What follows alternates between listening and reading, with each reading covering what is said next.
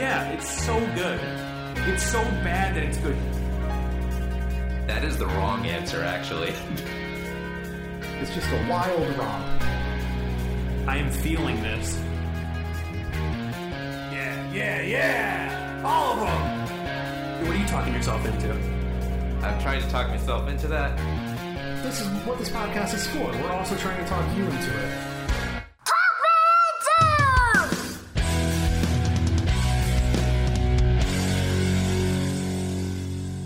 Thank you for listening to Talk Me Into, the podcast where a group of friends try to talk each other, and maybe even you, into liking what we like.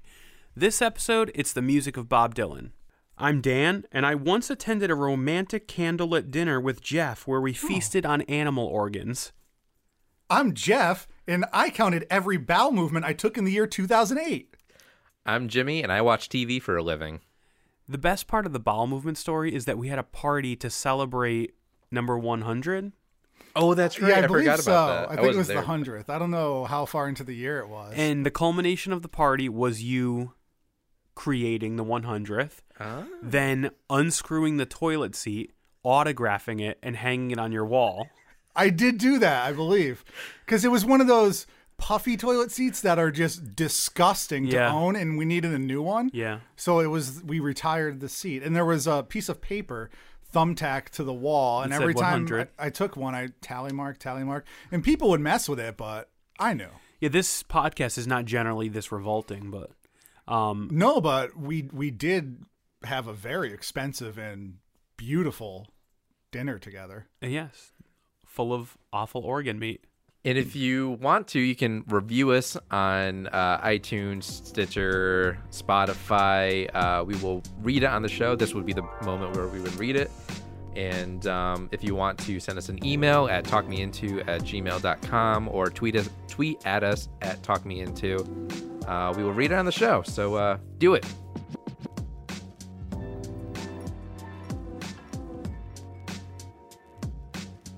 So every episode we like to tell you guys what we're talking ourselves into. It's a little thing that we don't have an hour's worth to talk about, but it's just little things that we're talking ourselves into. It's the little things in life. Yeah, or, I'm trying to talk myself into getting 8 hours of sleep a night, just like being a normal adult. Yeah. I think it's finally time that I need to, and I've been going to bed 9 or 10 o'clock at night, waking up at 6 or 6:30. And maybe for the last week, I got to tell you, I still feel like absolute garbage at all times while I'm awake. That's interesting because I'm actually working second shift now. So I don't get into work until, it was 3, but now it's 5.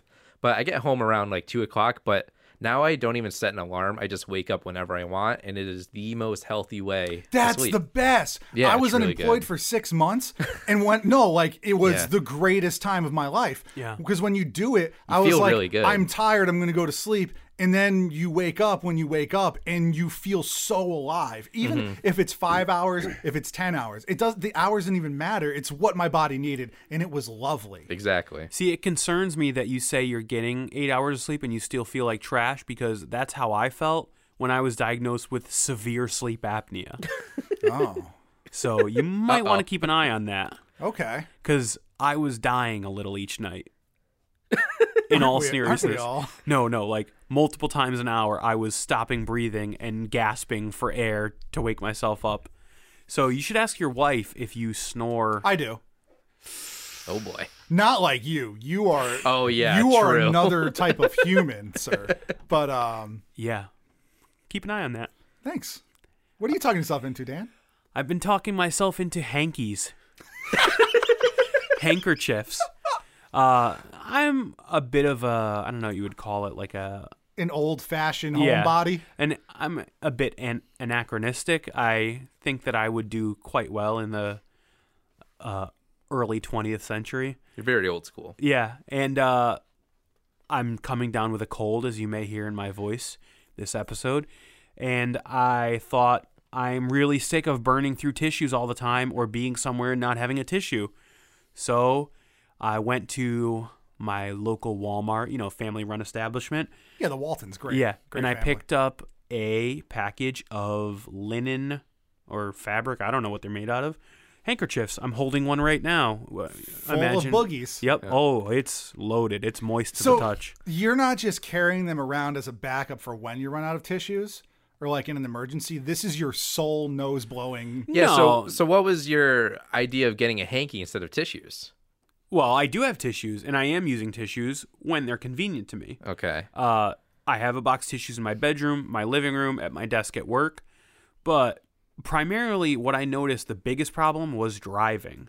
Okay. When you're in the car. I keep a stack of napkins in my glove compartment. I hate that. Whenever I get napkins, throw the extras in there, and I always have something to blow my nose. Well, in. I don't always do drive-through or takeout anymore, so I used to do the same thing, but I'm out of them, and I just find it to be messy in a car. So now I just compared to messy in your handkerchief. pocket, just carrying around your bugs. Who cares? I keep them in my back pocket. You know, it's like and so like if you blow your nose into one, you put it in your back pocket, and then you sit down and it squishes. Yeah, against my butt. Like who cares? Butt boogies. It's not like it's going against my face or my mouth or anything. Until the next time you use it.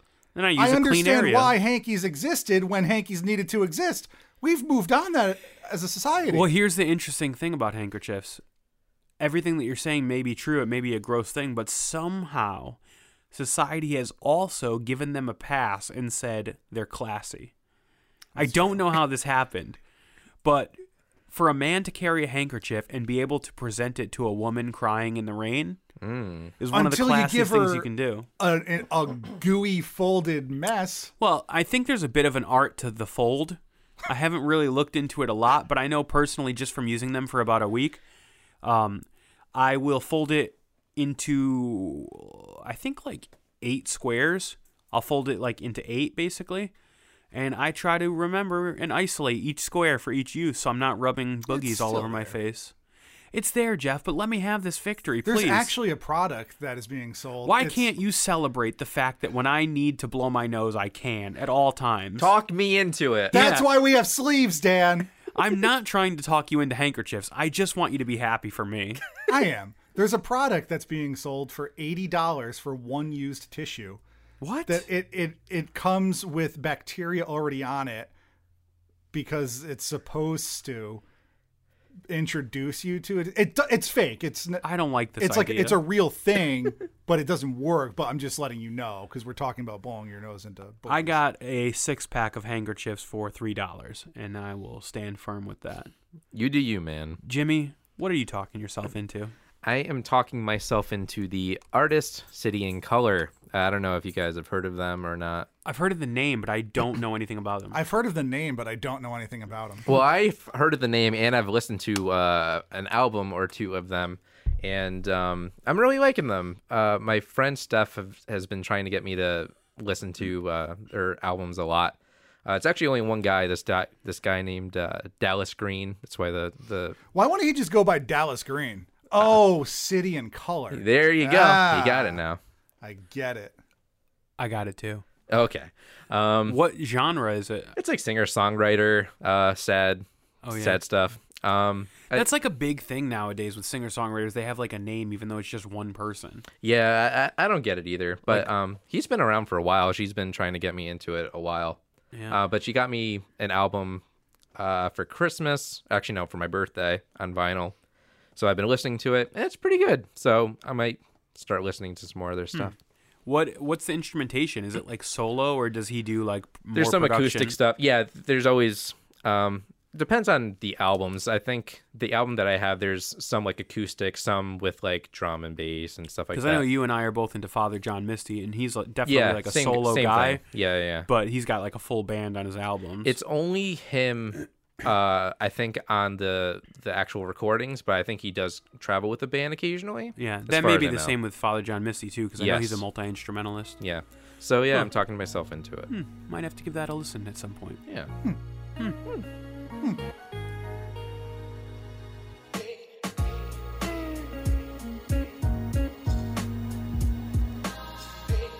So I told you guys at the end of the last episode that I wanted to try talking you two, that's Jeff and Jimmy, That's me and you, Jimmy, Yeah. Oh yeah. and the listeners, and the listeners, you guys. into girls. the musical stylings of one Robert Zimmerman, a.k.a.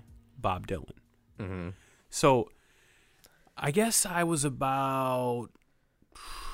I don't know, like 14 years old. No, younger than that. I think I was in like 8th grade, so like 13 years old maybe, when I started listening to Bob Dylan. You must have been like the flyest kid at school. I was the loseriest kid in school. Everybody was like, LIMP, Biscuit is right here. And you're like, Yeah. Yeah, that's exactly what I was like. I walked around doing an impression of Bob Dylan. That literally is what you were like still. No, but I did have a Bob Dylan t-shirt when I was 13 that didn't have any words on it. It was just a black and white picture of Bob Dylan. And someone literally asked me if it was a t-shirt of my grandpa. And fast forward 10 years, you got the same t-shirt with a crisp white on it, and you dropped chicken jalfrezi on it. Yeah. And you stained it yellow. I could never wear it again. Like he was crying curry. Yeah. So I don't actually remember. Oh, I do remember why I started listening to Bob Dylan. It just came back to me. I was a huge Beatles fan, which I had gotten into from my dad and my uncle. And one of the things that I was doing to get further into the Beatles was watching the Beatles anthology series of Laserdiscs. Oh yeah, we watched those. Yeah. Yeah. The first time I watched them, which it's like a 10-hour documentary. Jeff's loving this as a huge Oh, don't Beatles worry, hater. we'll get there. Oh. Any hoozle. They talk a lot about the effect of Bob Dylan on the music of the Beatles, and how at the time of Revolver and Rubber Soul, they were exploring psychoactive drugs, maybe, and the music of Bob Dylan, and how it was poetic and transformative and had a great effect on them. So I said, I'm 13 years old. It's time for me to learn about myself and the history of mankind and explore the inner workings of my mind. So I started So you listening. dropped acid. Yeah. No, I do what everyone does. I went to FYE in the mall, For your entertainment. and I picked up one of those generic Time Life greatest hits albums, Oh yeah. like The Ultimate Bob Dylan or something Yeah. like that. And then through that and the birth of Napster, I was able to start growing my comprehension of Bob Dylan. If you don't know a lot about Bob Dylan, which seems pretty difficult, even if you don't like him, he's pretty well known culturally at this point. He was born in May of 1941. He is still alive, age 77. His real name is Robert Zimmerman. He's from the Midwest, I think Minnesota. He rose to prominence after coming to New York City and becoming sort of a mainstay of the Greenwich Village folk revival scene. I don't want to get too esoteric here, but there was an original folk music phenomenon that dates back to, the 18th century. It's the natural progression of external traditional music styles that came to America and evolved and sort of mixed with other genres and things like that.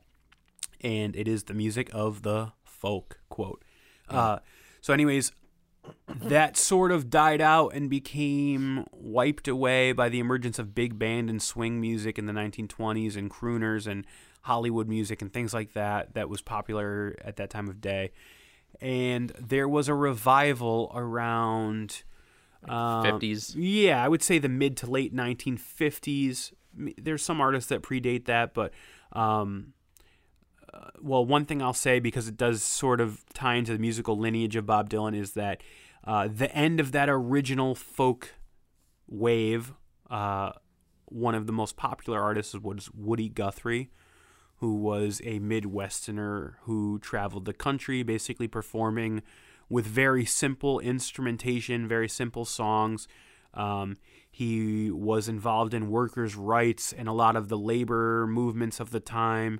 He was known for carrying a guitar that said, "This machine kills fascists."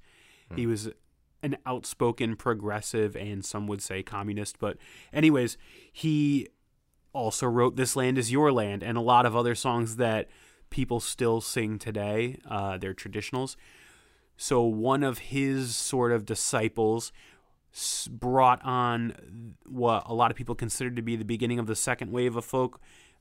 His name is Pete Seeger. He was in a group called the Weavers.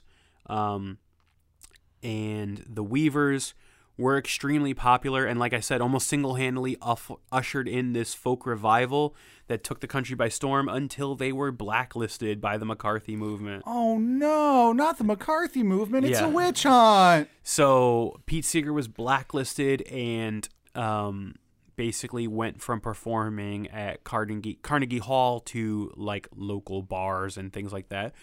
But he dove back into his roots, the roots of Woody Guthrie and the labor movement, and he became sort of what was called at the time a topical singer or a protest singer. And the reason why I bring this up is because this is the environment that Bob Dylan came to rise up in. He made his way to New York City from Minnesota. He actually visited Woody Guthrie in person as he was dying in a sort of, depending on the account, an insane asylum or an old folks home, but he was very much destitute and alone. And Bob Dylan visited him, and there was sort of a Robert Johnson Crossroads type moment where there was a passing of the guard and a bestowing of musical. I mean, this is all mythology, but It's all folklore. exactly. But it's very important to the mystique of Bob Dylan that he met with Woody Guthrie and that he was sort of, again, like further baptized by Pete Seeger. And so Bob Dylan rose up as the next generation of topical protest singers, or that's how he was regarded. So Bob Dylan's first album came out in 1962. It's the self-titled Bob Dylan. It was released on Columbia Records, and it tanked. Estimates that I've heard say that it sold roughly 2,000 copies, or one copy per store that it was carried in across the country. Jeez. He was signed to, at the time, this was common, a 3-album deal, but Columbia Records was not thrilled with that prospect because it sold so poorly. But what Dylan has said in retrospect is that he did not really understand what it took to make a hit album, or why, in fact, he was recording at all. Folk music was a live music. It was meant to be performed in front of people. So he basically did not want to give away any of the highlights of his live act. That's what he has said in hindsight. So he recorded some of his lesser songs, and it's not a surprise that the album did not do well. But anyways, I don't want to get too microscopic with this, but as his career progressed through his first 3 to 4 albums, Dylan began experimenting more into his own songwriting. His early albums were made mostly of covers that he, reworked and rearranged, as was common for the time. But he began writing songs because, as he said, there were songs and ideas that he wanted to sing that hadn't been written, so he felt that he had to. And that brings us to the first album that I asked you guys to listen to, which is The Times They Are A-Changin'. It's sort of, for me, the culmination, the peak of this protest singer time period. It's very stark and bare bones. It's predominantly vocals, acoustic guitar, and harmonica. And it's his first song of all originals. It was released in 1964. And from that point on is where you start to see the change in Dylan, where he starts to turn away from this voice of a generation moniker, this topical singer guy, and everyone expects him to be a leader of the civil rights movement. But he sees himself as an artist and a poet, so he sort of turns his back on that. I mean, he's still involved in helping positive causes, but lyrically his songs turn away from that. And by the time he hits another side of Bob Dylan, his next album, which is in the same year, yes, people used to release multiple albums a year, as crazy as that is, he is definitely far more introspective than he was prior, and starts to transition by 1965 with Bringing It All Back Home and Highway 61 Revisited into electric music, which totally disenfranchises his fans and pisses off the entire world that wanted to pigeonhole him into being an acoustic folk singer. But he has more to say. So he goes on with that. We get to Blonde on Blonde from 1966, which was recorded with Nashville country session musicians, but is more in tune with an electric Chicago blues type album. I asked you guys to listen to that. I think it's really representative of the pinnacle of his electric period to me. His songs are starting to explore new regions, not just lyrically, but also musically. He's experimenting with the structure of songs, and I just think he's really reached his culmination as far as that early electric blues-based music. He continues on and has some slight deviations with Self-Portrait and Nashville Skyline, which harken towards a more traditional country sound. He even implements sort of a different manner of singing that takes people by surprise. And I'm not going to go album by album here. There's a kind of a big jump, but then I asked you to listen to Blood on the Tracks from 1975, which was originally recorded in New York City, but then he basically wanted to scrap the entire album after it was done. He didn't like the renditions of the songs, so he recut the entire album in Minneapolis, and they eventually settled on taking 5 songs from the first New York cuts and 5 of the recuts. But this is Dylan's divorce album. He was getting divorced at the time, and to me, this is the height of what I would consider his next big time period, which is full-blown rock star Bob Dylan. Mm-hmm. He's no longer trying to fit into a genre. He's doing whatever comes naturally. He's at the height of his gifts as a singer, which are not great. Vocally, he's not known as a beautiful singer, but his talent and power were at their height here. I think this is his best performance album. I think his songwriting is super strong. It's very introspective and takes a really harsh look, not just at his situation and where he finds himself, falling out of love with his wife and the problems that he's had, but it looks harshly at himself and what he did to contribute to the downfall of that relationship. So the reason why, sorry if that was too granular. No, it's fine. But the reason why I wanted to talk you guys into Bob Dylan is because he is important for me because he changes. He is a chameleon, and he is a true artist because he's always growing and looking to reach farther than he is currently reaching. He's looking at the horizon. And that's what I respect in a musician or an artist. The interesting thing about being a Bob Dylan fan, because I did not grow up with him, I'm not of that generation, I didn't get to watch his evolution in real time. So I can listen to things out of context, and you can feel his growth and change, how it's important to him to change, and it's reflected in your own growth and change. So there's been times in my life, the reason why I chose these 3 albums is there's been times when I need to hear protest singer Bob Dylan talking about injustice and struggle and righting wrongs and things like that. And that's the most integral Bob Dylan for me. And then there's times when I want to hear the rollicking blues riffs and the all over the place exploration of Blonde on Blonde, and just the way that it seemed like the world was wide open and he could do whatever he wanted. That's the Bob Dylan that I need. And then there's other times in my life when I look back on those and I say, how could I have ever thought that was the most important Bob Dylan? It was so limiting or so out there.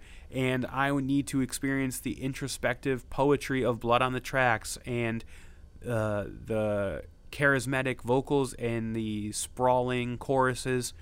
And I just think that he stands apart from even the most respected musicians and musical acts because he can be so many things to so many different people.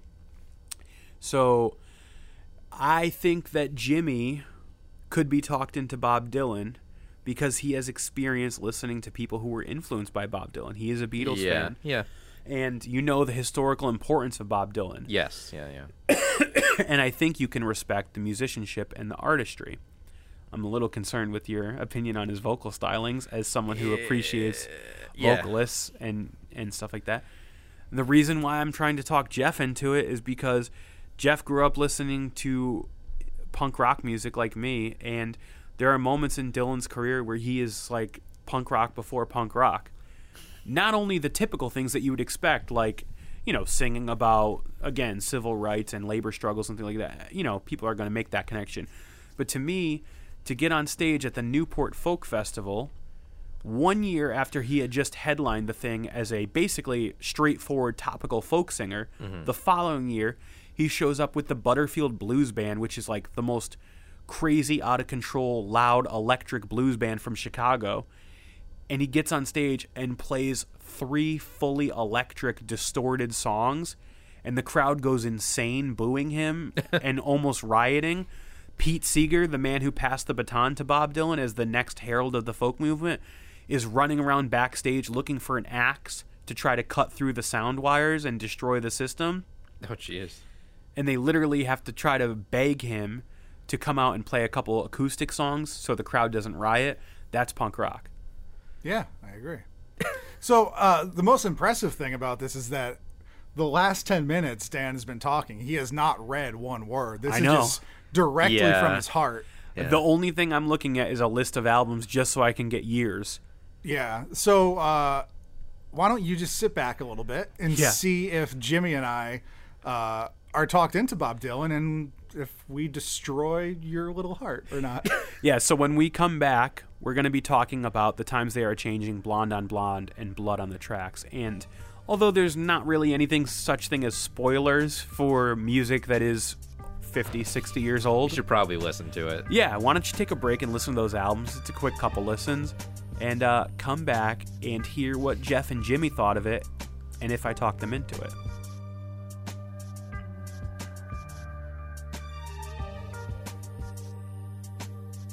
Jimmy, Yes, Jeff. why don't you tell me and Dan and the listeners Yeah. your exposure to Bob Dylan or these 3 albums before this episode? So I've listened to a little bit of Bob Dylan with Dan. As listeners may know, that we are cousins. As you do. When you're with me, you hear Bob Dylan. Yes. So a few car trips we've listened to Dylan. You've heard me comment about his voice a couple of times because I was a singer in high school, and that's just something that I listened for.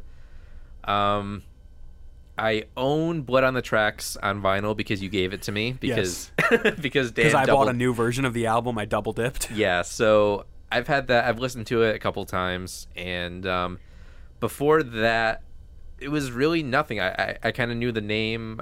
I've heard a few songs like from the Watchmen movie. There's The Times They Are Changing in that montage in the beginning. I actually talked about that in a project that I worked on in college. Yeah.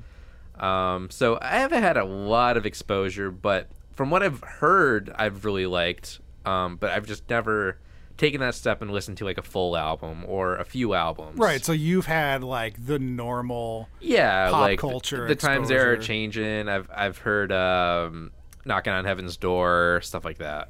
Yeah. So what about you, Jeff? It's pretty much the same. I mean, I've given some greatest hits albums some listens and listened through Dan over the years, and like Dan said, he touched on everything. He should have just spoke for me. I was going to bring up the punk rock aspect of it and like going electric and all that.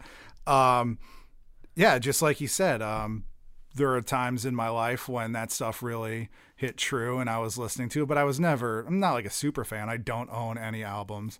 I don't usually listen to it on Spotify or whatever, but you know, he's got, we're looking at a list of albums. There's 30 or so. They're still coming out. Some of them are good. Some of them I've heard aren't. A lot of the later stuff, some of his Christmas albums are more comedy than actually pleasurable. But yeah, that's my exposure. So why don't we sort of break this into 3 sections, with each section being one of the albums. Okay. I'm assuming you guys listen to them in somewhat chronological order, Yes. or at least separately enough that you can differentiate. Yeah. I listen to them in their entirety, front to back, either at work or driving, and then I put them all on shuffle just to kind of get a... Yeah, for the the man himself. Yeah, so I don't have like a track by track breakdown. I have a track listing here that we can kind of bounce around on, but the times they are changing. You know, I talked about what Dylan was up to in his life at that time and in his musical genre. So what did you guys think? I mean, did you have any thoughts going into it? How much did you know about this album or this time period? My first time listening to it, I wasn't impressed. I like the idea of this stripped down musician just singing a song, just praising his praises. The second go around, after I've already listened to all three of them, I actually liked it the best out of all of them. What about you, Jeff? Did you have any thoughts going into it, or? I mean, I know the times they are changing. I know some of the classic protest songs, like Me and You Met, and we started the band right after 9/11, protesting the political era of that time. Yeah. And you could hearken back at, you know, it's almost 20 years ago now, but 20, 30 years before that, it's the same problems that the same people were facing. Maybe not identical, but there's a lot of correlation to people of our age at that time to people of the age when this came out. Yeah. So I that's pretty much what I knew going into it. So, like, a couple of the standout tracks on this album are obviously the title track being the first one, The Times They Are Changing. I think everyone knows that song just culturally. Yeah, it's a good song. I really like it. It's important. It's been covered by 1 million people. Yeah. With God on Our Side is one that I always think of with this album. To me, that's different from a lot of the protest songs of the time, because With God on Our Side is a song where he's sort of taking a step back and looking at the hypocrisy of just war in general and the American viewpoint of whether we're right or not. Mm-hmm. That's very Tolstoyan. Yeah. Is that nice? And then, like, Only a Pawn in Their Game is one of my favorite Dylan tracks. This is one that goes even deeper into that idea of hypocrisy. And just as a song too, it's good. It's a really good. Like, I love the rhythm. Yeah. And the guitar and. So there's actually I like the sangs. I like the beats. That is I like about North Country Blues. Country Blues. Yeah, that's a classic just one like too. That was good, musically is. Yeah, fun to I mean listen to. that's an interesting thing to talk about too, because not every song on here is a protest song. No. Mm-hmm. He's also talking about, you know, there's a lot of traditional aspects of life and love and things like that. What was I going to say? The Only a Pawn in Their Game is about the murder of Medgar Evers, and I think it's kind of like ballsy that the place where he actually debuted that song was at a like a labor strike that was connected with primarily African American workers. So to choose that as your venue to reveal a song that basically says, hey, don't be mad at the guy who murdered Medgar Evers, who was the head of the NAACP at the time. Don't be mad at him. Be mad at the whole institution. It's super easy to, you know, attack the gunman because obviously he committed the crime, but he was basically saying that the poor white are used as much in this system to keep, you know, black people down, and we're all being played and victimized. And then it goes on with Boots. I like how he follows it up immediately with Boots of Spanish Leather, which is just like a traditional romantic, like, love ballad. Yeah. Yeah, and the rest of the album is strong. When the ship comes in, The Lonesome Death of Hattie Carroll, and Restless Farewell. So after listening to it and giving it a chance, what did you guys think? Jimmy, you said that it grew on you. Yeah, it grew on me the second time I listened to it. Just because I thought I just like the stripped down. It's literally just him and a guitar and harmonica. Just presenting. Yeah, just telling his stuff. And just songs in general too. I thought they were a little bit more catchy than some of the other stuff on the other albums. I mean, we'll get there. Yeah. But yeah, I really liked it. I thought it was good. And what about you, Jeff?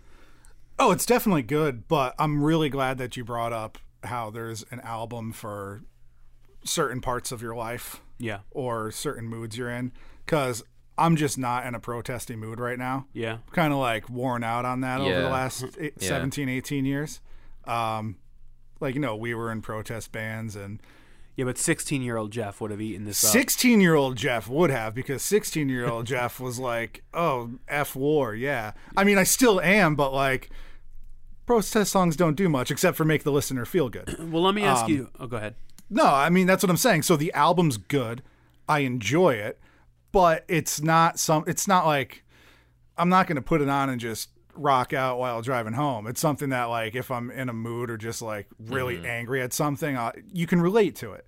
55 years later, you're talking about institutionalized racism. That's what this whole next election cycle is going to be. They're already dropping it. Yeah. Everyone's going to be talking about institutional racism. It's the two hottest words you're going to hear over the next 2 years. Yeah. And it's still sadly super relevant. Yeah. I think it's interesting that Jimmy talked about the musical content and Jeff talked more lyrical content, because those are, at this period in what Dylan was doing, those are like, I don't want to say juxtaposed, but they're sort of like two prominent sides of the coin. So what he was doing musically was as stark and like harsh as what he was doing lyrically. Yeah. So I think that's, I don't know, kind of a cool way to think of that album is like, was he using the lyrics to push forward this type of music, this like, I'm going to strip it down to its most basic form and present ideas? Or was he using the music to present his political ideas? I think it was the latter at this Yeah, point. At this probably. point in time, I think it was the latter. So if you were a fan of him in 1964, I would agree with you. But I think as we segue into Blonde on Blonde, what his fans came to realize is that unlike many of the topical singers of the day, he may not have been using the music as a way to present ideas. Maybe he was always a musician first. Yeah, I could see that. So Blonde on Blonde, like I mentioned before, was released in 1966. It's a big fat double album.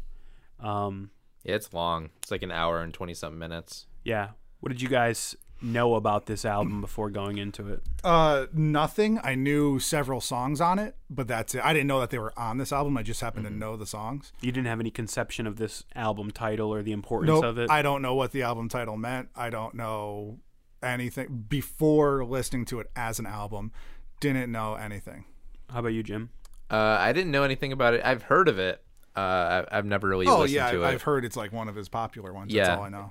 And so I wasn't too familiar with it. But yeah, we'll get into it.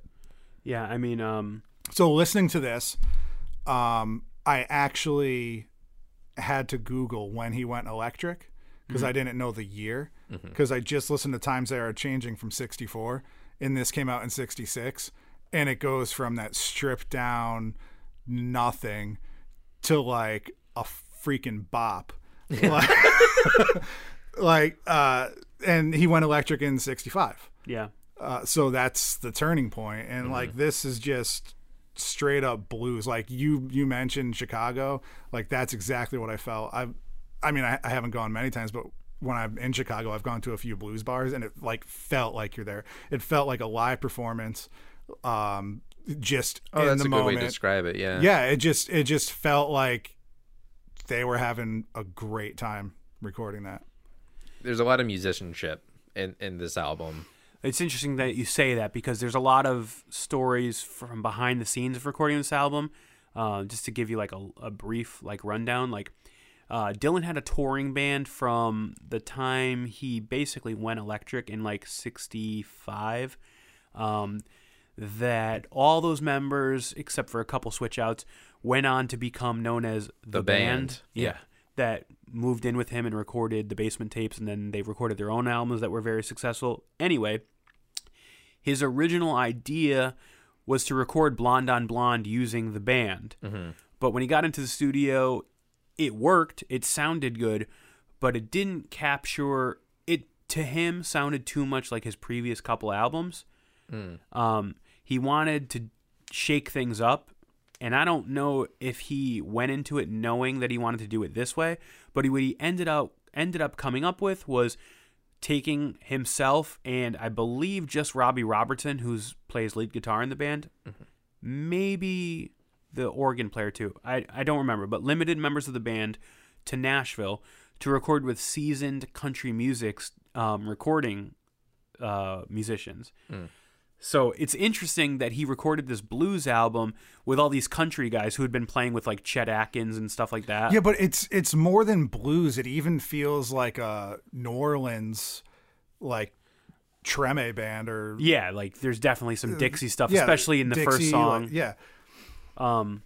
Rainy Day Woman, number 12 and 35, which is ironic because I did not get into this album for a long time because I don't like that album, that song that much, and it's what leads off the album. That's the song that I know most. Yeah, I mean, it's before listening to it's it. popular, like, culturally, but And he's like singing and laughing during it. You could tell it was just done I in love one that. take. Yeah. there's some interesting it's really stories, natural. too.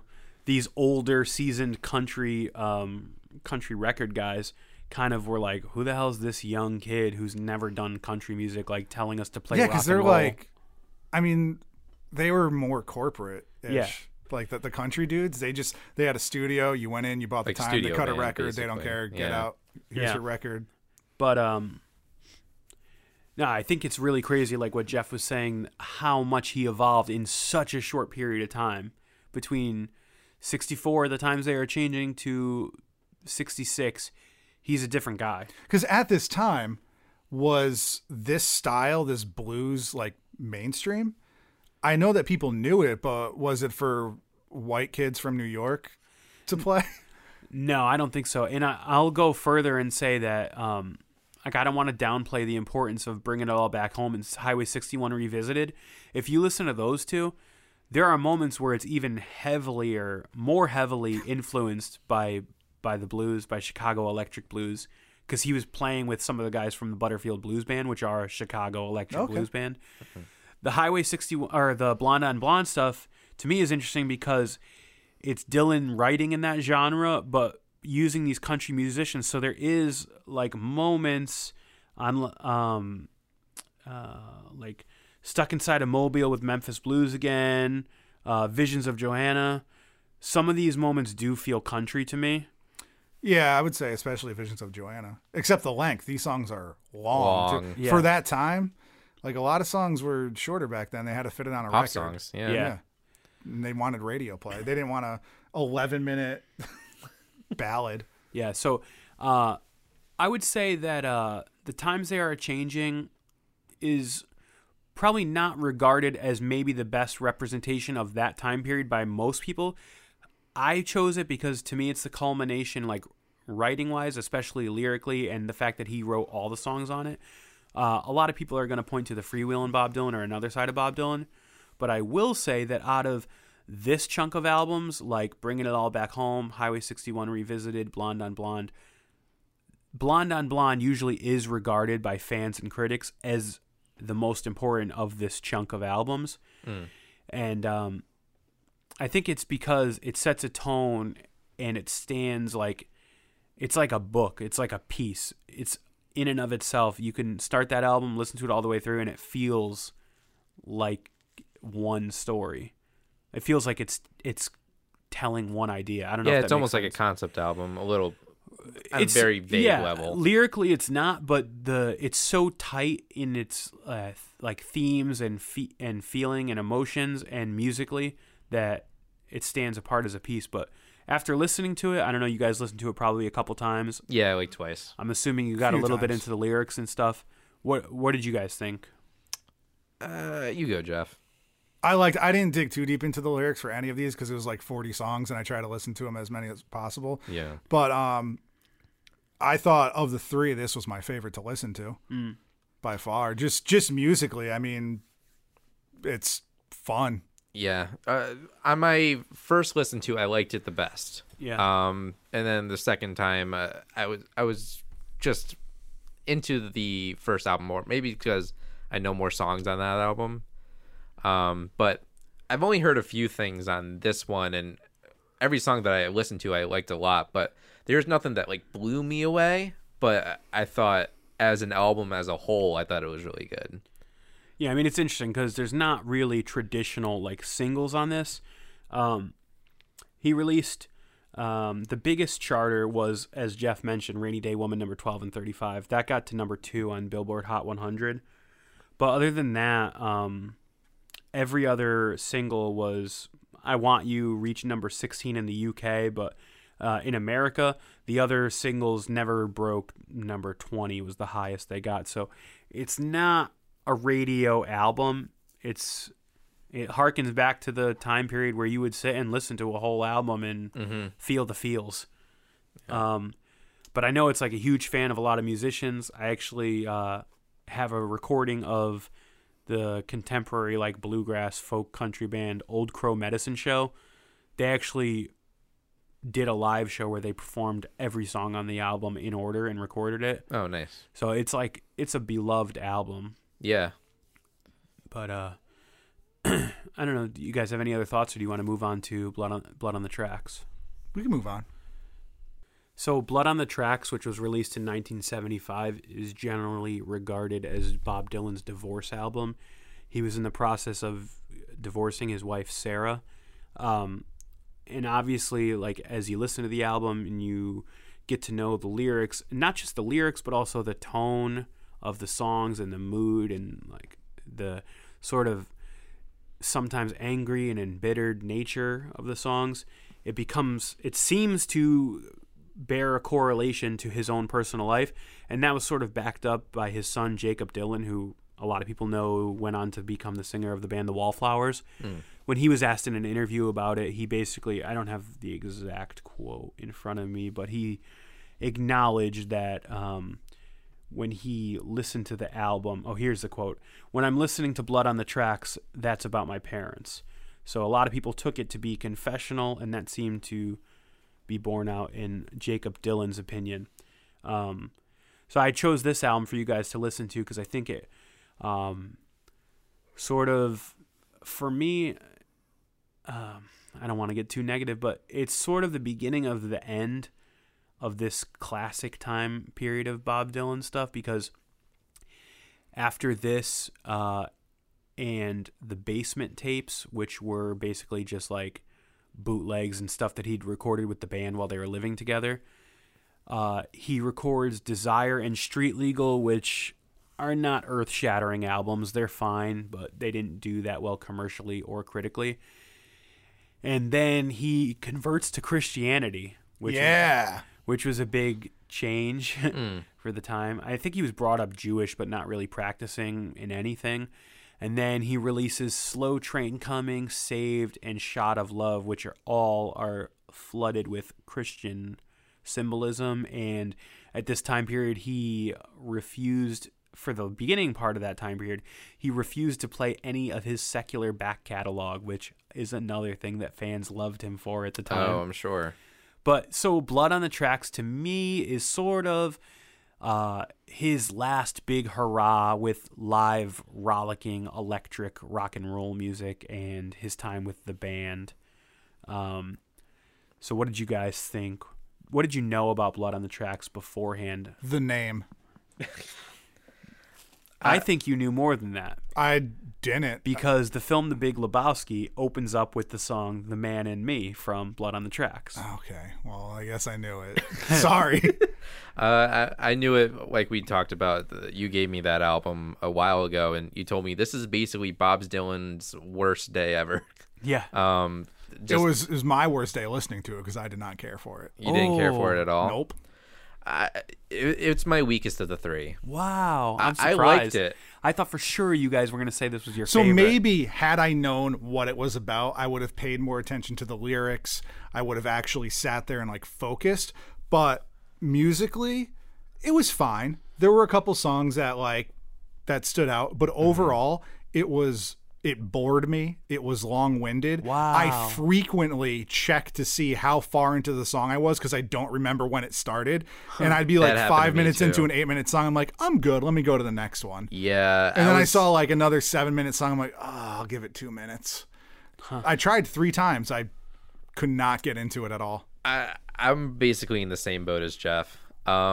there were some songs I was like, oh, that was interesting, but after like 8 minutes, I'm just like, oh, someone needs to tell this dude songs are like 3 minutes long. Oh no. And looking at this list of records and knowing that he gets worse, it's that's rough.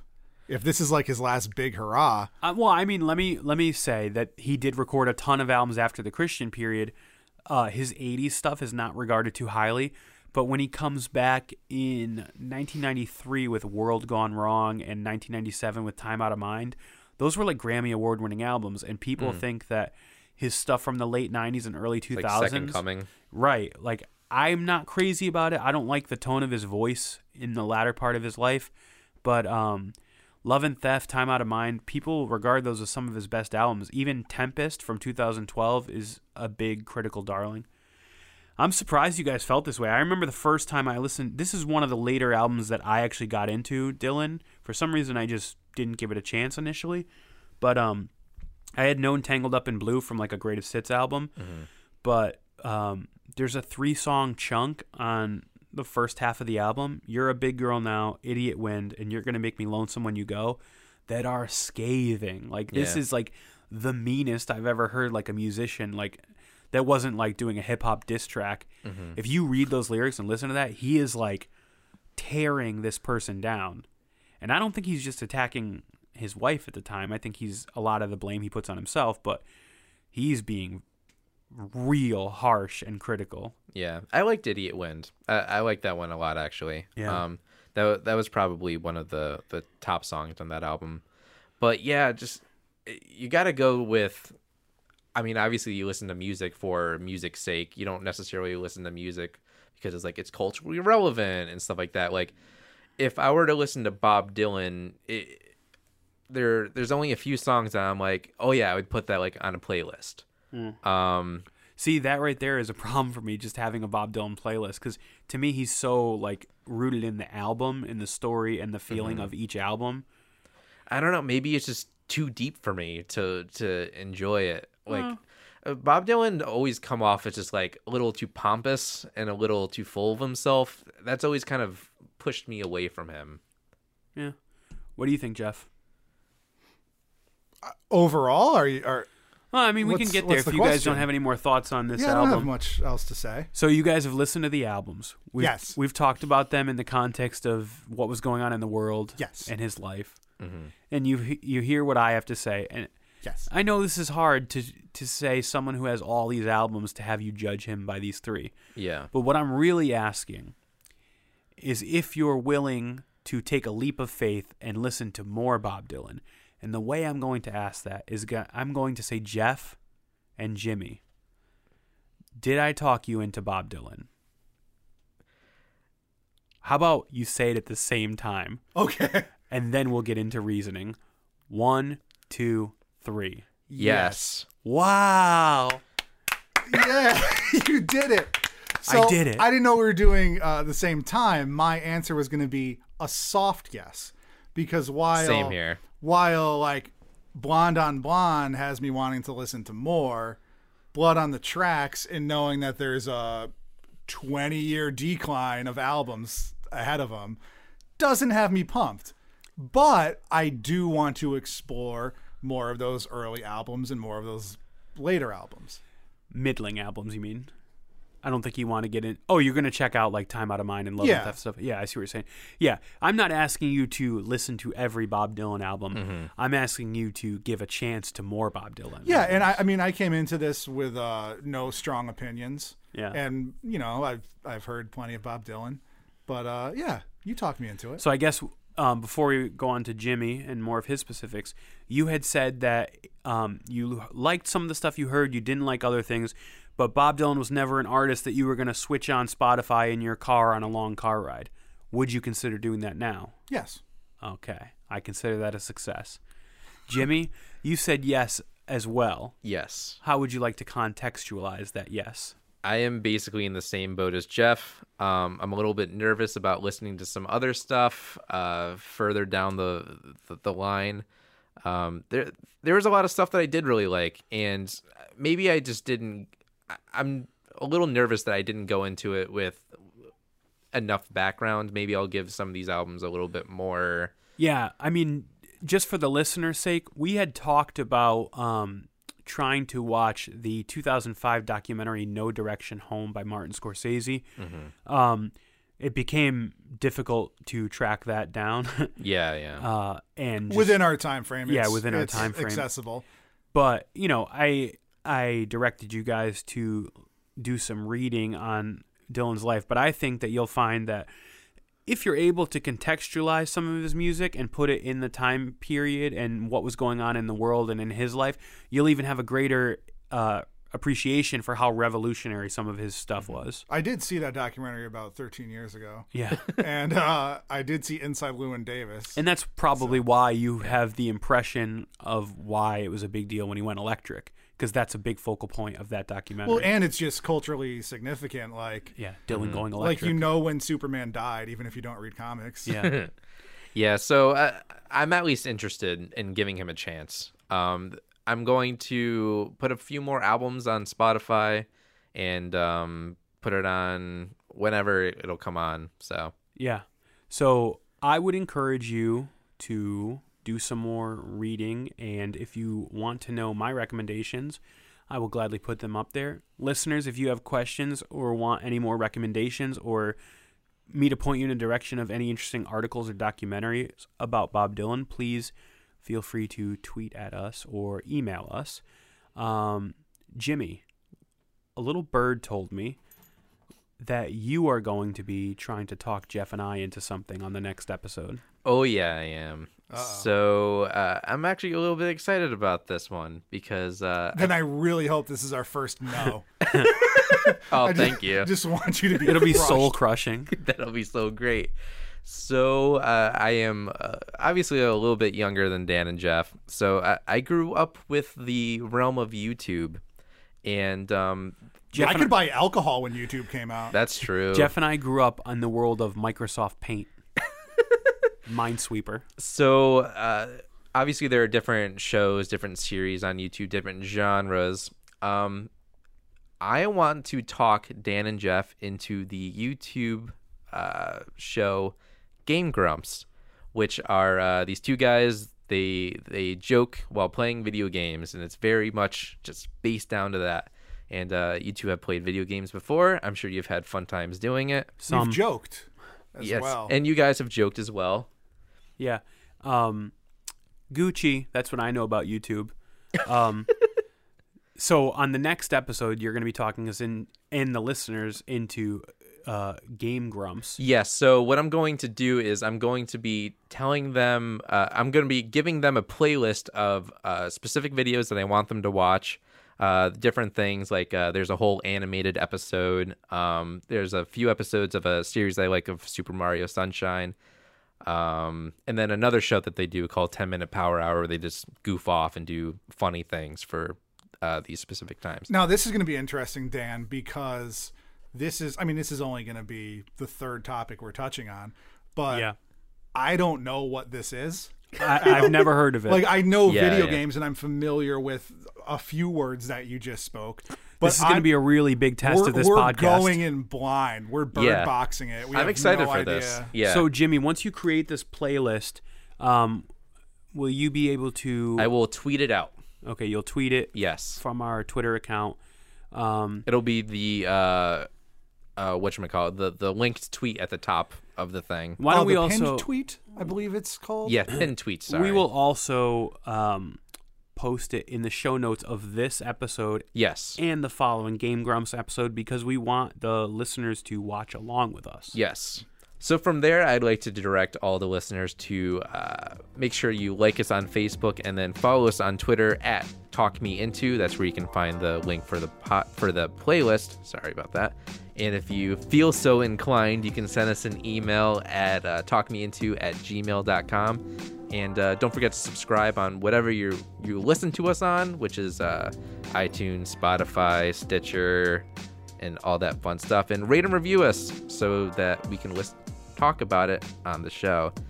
And you can find me at Son of a Fitch on Twitter and Instagram, SONNABAFITCH. Jeff, where can we find you? You can find me on Instagram at LargeHeartOnCollider. I mostly post pictures of food that I make or don't make, but I eat in any case. You can also find me on Twitter at Jeff27. That's Jeff with 5 Fs, where in one day I will tweet scathing opinions on Republicans and then make a poop joke 2 hours later. And my name's Dan. You can find me on Twitter at Danny_Breakdown and read my film reviews on Letterboxd under the name Danny Breakdown. I promise I will not be talking about Bob Dylan this much. Thanks for listening to Talk Me Into. What will we talk you into next?